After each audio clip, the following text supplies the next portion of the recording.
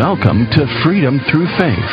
Prepare to be blessed as pastor and teacher Robert Thibodeau leads us into the anointed study of the Word of God, teaching and empowering you how to impact your world with the gospel of Jesus Christ, teaching you how to receive the blessings and provisions of God and how to walk through this life with freedom through faith. And now, here's Pastor Robert Thibodeau. Hallelujah. Hello, everyone, everywhere. This is Pastor Robert Thibodeau. Welcome to Freedom Through Faith. Glory to God. We're so glad that you can join us here today. We are blessed to be able to go through what we're going to study today. I am so excited. When I was putting my notes together last night, I tell you what, it was a hard time sleeping. I was so ready to preach what we're going to share today. It just blessed me yesterday. If you have your Bibles, turn over to Hebrews chapter 9. That's where we're going to be at. But first, let's go to the Lord with a word of prayer, and then we'll get started in today's Bible study. Amen. Father, in the name of Jesus, we come today giving you honor, glory, and praise for all that you're going to do, all that you have done. And Lord, we just thank you for the opportunity to study your word, to share your word. Lord, we are blessed exceedingly and abundantly beyond all that we could ask or think. Amen. Lord, reveal yourself to us through your Holy Spirit, through the written word, that we may bring glory to the Father and to your name. And it's in your name we pray. Amen and amen. Hallelujah. Quickly, join me in our statement of faith. Just repeat these words after me. It's the foundation upon which we do everything. Amen. I believe in God, the Father Almighty, maker of heaven and earth, and in Jesus Christ, his only Son, our Lord, who was conceived by the Holy Spirit, born of the Virgin Mary, suffered under Pontius Pilate, was crucified, dead and buried. He descended into hell. And the third day he rose again from the dead.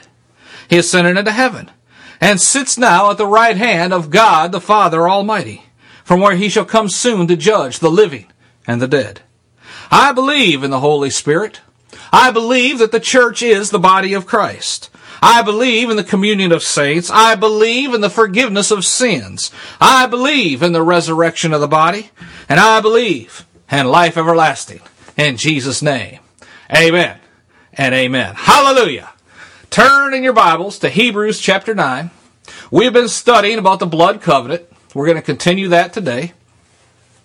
And I realize a lot of the things that we're going to talk about and have talked about are hard to understand. And that's exactly the way the writer of Hebrews felt.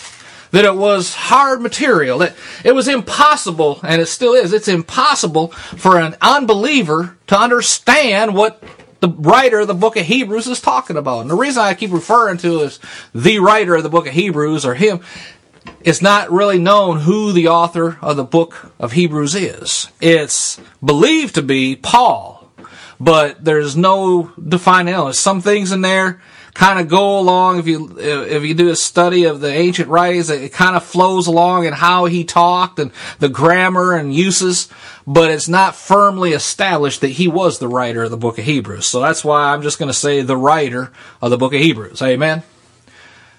Now, even for a new believer, it's still next to impossible to understand the book of Hebrews. But with God, all things are possible, and all things are possible to him who believes. Amen? So we can believe that we understand, and then just rely on the power of the Holy Spirit to give us his wisdom in understanding this subject. Glory to God. And like I said, we've been teaching on the blood covenant now for, this is the 4th week. And in my spirit, I feel like we've only just really scratched the surface of how much we really need to know. It seems like in the natural, we've dove down deep under the waters. But in reality, I feel that we just scratched the surface of everything that God really wants us to know and to understand. Amen. How to function on this earth in the power and the authority that Jesus wants us to walk in on this earth. Amen. Someone told me a few weeks back that my preaching, I seem to be an extremist in my teachings. And actually, I took it as a compliment, glory to God. Because the answer is yes, of course, I am an extremist. But my commitment to God is to teach the Word of God, just as God wrote it. And I firmly believe that we should be doing the works that Jesus did when he was on this earth. As a matter of fact, we should be doing even greater works than Jesus did, because he ascended to our Father in heaven. Amen? Because he said so. I mean, that's grounds enough for that right there. Just because Jesus said we should be doing greater works than he did, that's reason enough to go lay hands on somebody that's sick and heal them. To lay hands on somebody that's demon-possessed, cast that demon out. Amen. We should be seeing more healings, more salvations, more deliverances from demonic possession and all that. But in the church today, especially in Western churches, it's all about feelings. Pastors are more concerned about not upsetting someone's feelings than they are about what the Word says. They don't want to offend anyone because they may leave and it may affect the church budget or whatever. Folks, I cannot play with the Word of God. If the Word says it, then that has to be the standard. Amen? I may not hit the mark every time. I'm not perfect, but I try. And when I fail, I ask forgiveness just like you do and just like you should. And the scripture says God is quick and just to forgive in the name of Jesus. But that does not mean we should not try. Amen? All right, anyway, I'm getting off topic. Let's get back. Hebrews chapter 9, glory to God. I've learned a wonderful thing. Now, we're going to start in chapter 9, verse 15. We're going to go through verse 28. To save time, I'm not going to read those entire scriptures like I normally do, where we would read the passages first, but I'm going to go through them in this study. But Hebrews 9, verses 15 to 28 is the subject matter for today, and write that down, and you can read the entire thing through at your own leisure. I'm just going to dive right in. Amen? For some people, they understand what we're going to talk about. For others, they don't. And it's frustrating to them. And that's exactly what I am trying to do, is create such frustration that it puts a great desire to learn into their spirits. For that which you don't understand, I hope and pray that you would say to yourself, I have to understand this. And that would become the motivation for your own further Bible study. Amen? That's the point I'm trying to make. On the other hand, it's also true that as we go through the Word of God, it has so much in it, there's so many truths contained in each and every passage that just like water, it tends to find its own level in the mind of everyone who hears it. Glory to God. There are certain people out there who are really clued in to the little nuances of the Greek and language and little things that just a few people listening may really understand. And then it goes on from there according to the time that you've known Christ and your knowledge of the Word of God. But it seems as though the Word of God in a wonderful way can meet the level of every individual with certain truths, amen, that are applicable to them, to us, in our daily lives, if we just let it do its work. Amen. Don't feel frustrated if you cannot comprehend it and all you have to do, well, you don't have to be able to remember everything. Amen. That's, some people they pride themselves, and there's pride coming in there, on the ability to quote so many verses of Scripture verbatim. But that's not the point. Amen. The point is to let the Word minister to you. There are times when I've read certain passages hundreds of times, and then this one day it will just jump off the pages at me. That's the Holy Spirit doing His work through the Word. Amen. Sometimes I even listen to my own programs. Amen. And sometimes I think, man, those things, that's pretty good preaching. And sometimes I'm listening and I'm thinking, man, that guy sounds good. He's hitting it mark after mark. And then I realize it was me preaching. Hey, man, really? That's true. That is a true story. Because I get so in tune while I'm working, on the radio station stuff and doing edits and voiceovers and all that. I have the station playing in the background, and sometimes I get so in tune to listening to the message that I don't realize who the messenger is. Amen? Because when the word is coming forth as inspired by the Holy Spirit, it doesn't matter who the messenger is. The word is doing the work. Amen? It's working with your spirit. Glory to God. There are times when I hear something that I would say on a program and be like, where in the world did I get that from? Well, it wasn't from the world, it was from the Word. Amen? Really, sometimes I don't remember what I did or how I got certain passages and interpret them like that. But it so ministers to the Spirit. And it is accomplishing. The Word of God goes forth and does not return to Him void. It accomplishes what He pleases. It prospers where He sends it. Amen? Hallelujah. So don't expect to remember it all. But we pray to God that you learn. That after you learn, you had a refresher course or has refreshed a new appetite to learn even more. Amen? That's my desire. So I trust that I'm not leaving you in the dust already, but allowing the Spirit of God to be your teacher and to teach you what it is that you can understand in your frame of reference wherever you're at right now. Amen. All right. Hebrews chapter 9, verses 15 through 28. Now, Hebrews does, in fact, teach us about the superiority of Jesus Christ. We covered that a little bit last time. The writer of the book of Hebrews is in writing to the Jewish community. Now, that's who the book of Hebrews is written to, Jews. The writer's trying to show them that they can leave Judaism and they can abandon all of the sacrifices, the priesthood, all of those rituals that went along with the old covenant, and they can come to Christ. In order for them to do that, the writer has to prove to them that Jesus is superior to Judaism. That Jesus' covenant is better than the old covenant. That Jesus' priesthood is superior to the Levitical priesthood or Aaron's priesthood, which constituted the temple priesthood. And the writer has to prove to these Jews that Jesus' sacrifice was far superior to all the other sacrifices. Amen? Now, I know we covered some of this in depth last time. And I'm not going to go into all that, but due to the time constraints last time, I wasn't able to finish all my notes. So I, like the writer of Hebrews, I need to try and emphasize this to you as well. It is so vitally important that you can grasp the nuances of what we're going to study. So I also urge you, if you missed any of our prior teachings on the blood covenant from the past couple weeks, go to our website at ftfm.org and download them for free and get caught up. Amen? And that way, everything I'm saying right now will make sense. All right.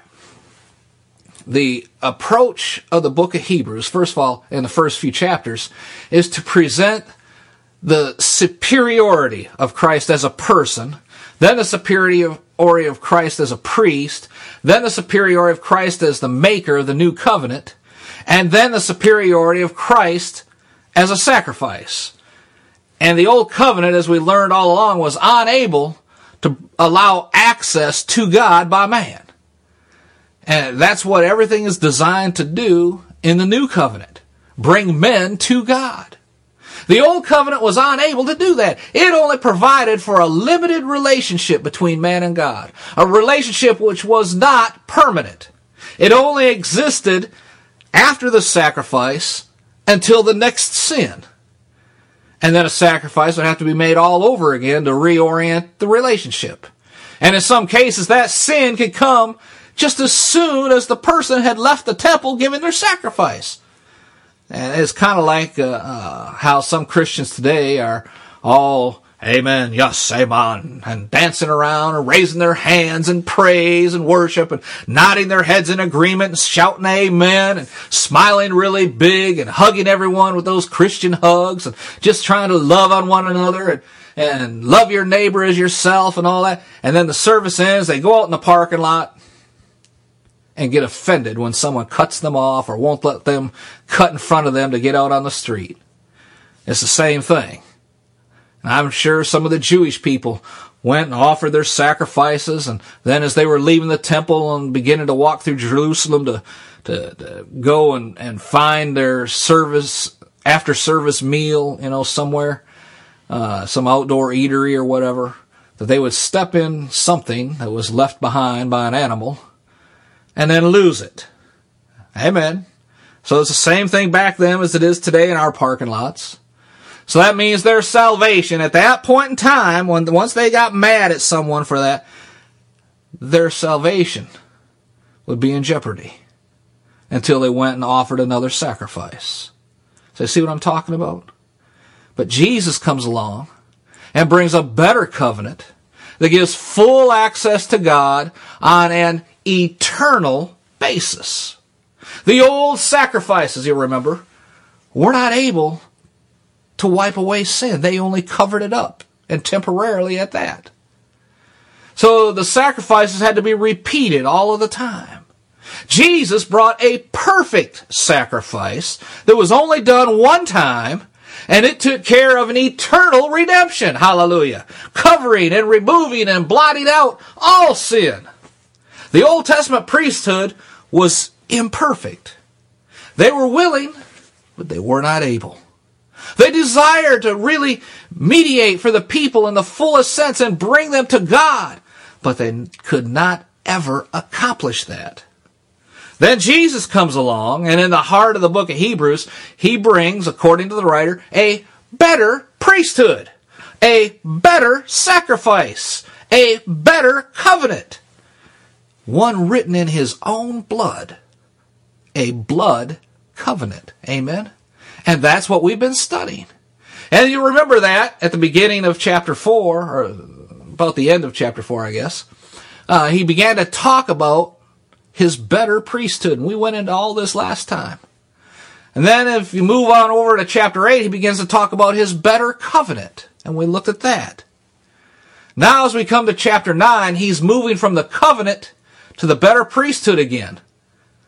Why is he doing it all over again? Because he's tying everything together. He presents it. Point 1, better priesthood. Point 2, better covenant. Chapter 9, he's weaving them all back together again, so the net draws tighter. Amen? He's been talking about the covenant that's a better covenant. And now he's going to talk again about the better priesthood. So if we go down, Hebrews 9, look at verse 15. Just kind of pick up where we left off last time. This is just as an introduction. Excuse me a second.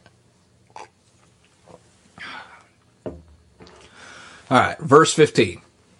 For this cause, he is the mediator of the New Testament, or covenant, that by means of death, for the redemption of the transgressions that were under the first testament, they who are called might receive the promise of eternal inheritance. Now, let me just untangle that verse here. What he's saying is this: for this cause, and that goes back to what he had said before, because of the sacrificial death of Christ, or by virtue of his death. Okay, he's become the mediator of the new covenant by means of death. He has become, by his death, the mediator of the new covenant. That's the only way he could provide for men what he wanted to provide them. The word mediator in Greek is mesates, and it has to do with a go-between. Jesus, by the act of his death, became a go-between between God and God's man. Now, remember that God made certain standards, which also said that the soul that sins, it shall die. And the only way that somebody could come to God was if they paid for their sin. When Jesus died, he paid for sin. He was paying for a debt which he did not owe. It'd be like, this is a bad example, but you'll understand it. It'd be like someone paying an electric bill for someone, or paying off somebody's house, just out of love. It was not their debt to pay, but they did it anyway, out of love. They had been responsible with their finances, and that put them into a position. Now, they didn't owe the debt, but they wanted to pay the debt for someone else. That's kind of a description of what Jesus did for us. He opened the way for us to God. Amen. Jesus' death was payment for our sin.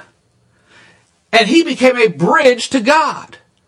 His death then was the primary act of mediation that opened up the way for us to have access to God. Jesus himself said, I am the way. Amen?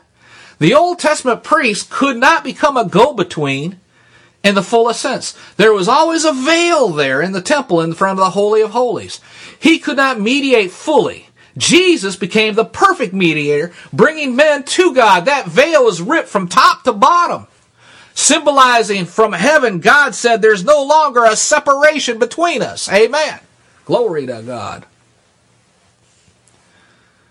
And he did it by his death. He removed the barrier of sin. The wages of sin is death. That was the barrier. Sin put up a barrier of death. Christ died, thus removing the barrier and giving full access to God.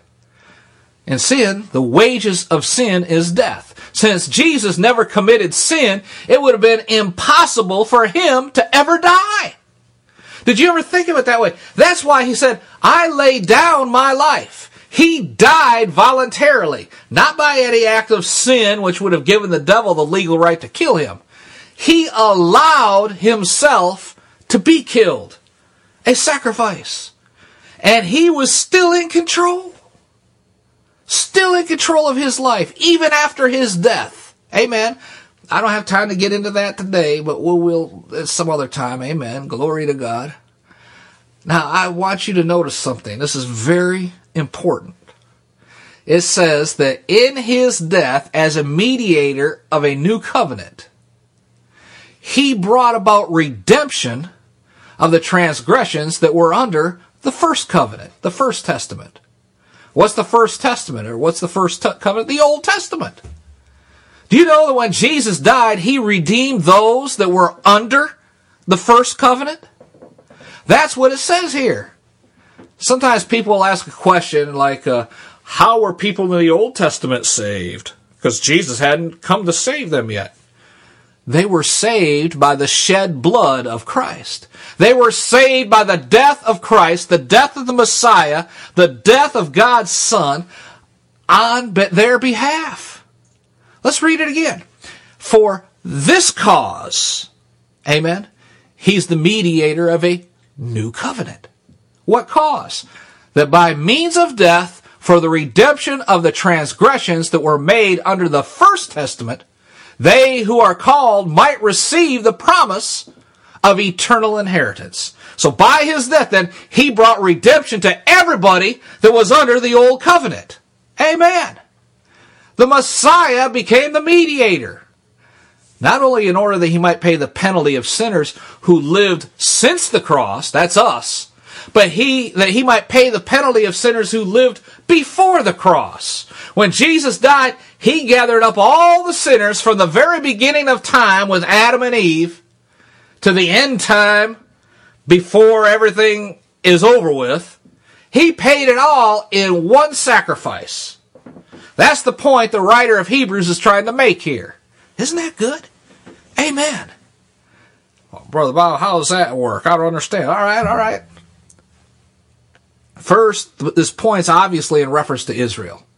The writer of the book of Hebrews is writing to the Jews, to Israel. He must therefore give them some indication of what the sacrifice of Christ means to them. So he simply says, it is the sacrifice of Christ. Not only that redeems from now on, but that goes all the way back and covers redemption for everybody who's ever lived and who has believed throughout time. And in order to give you another look at this, turn over to Romans chapter 3. Romans chapter 3, verse 25.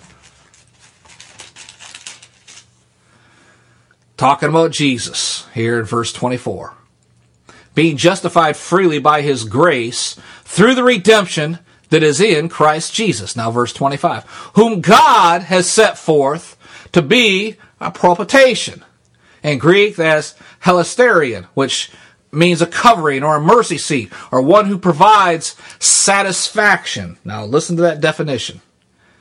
through faith in his blood. In other words, God is satisfied when a man puts his faith in the shed blood of Jesus Christ. Now watch it this way. Whom God has set forth to be a propitiation through faith in his blood. Here's the purpose. In order to declare his righteousness for the remission of sins that are past through the forbearance of God. That's a lot. Amen? And I know some of you are probably saying, Brother Bob, I don't understand that saying. I don't understand what you mean. Well, I don't blame you. It's very difficult to understand when you just read it. That's what I'm saying. Some people, when they read their Bible, they just go through a habitual reading. They'll skim right over things they don't understand instead of digging into them to find out what they mean. You have just heard a message of encouragement from anointed pastor and teacher Robert Thibodeau with Freedom Through Faith Ministries in Baltimore, Maryland. For more information on the Freedom Through Faith Ministries or to invite Pastor Thibodeau to your church, please visit our website, www.ftfm.org. That's FTFM for Freedom Through Faith Ministries. Again, that's FTFM.org. Until next time, when we gather together around the Word of God, be blessed. And remember, we serve an awesome God.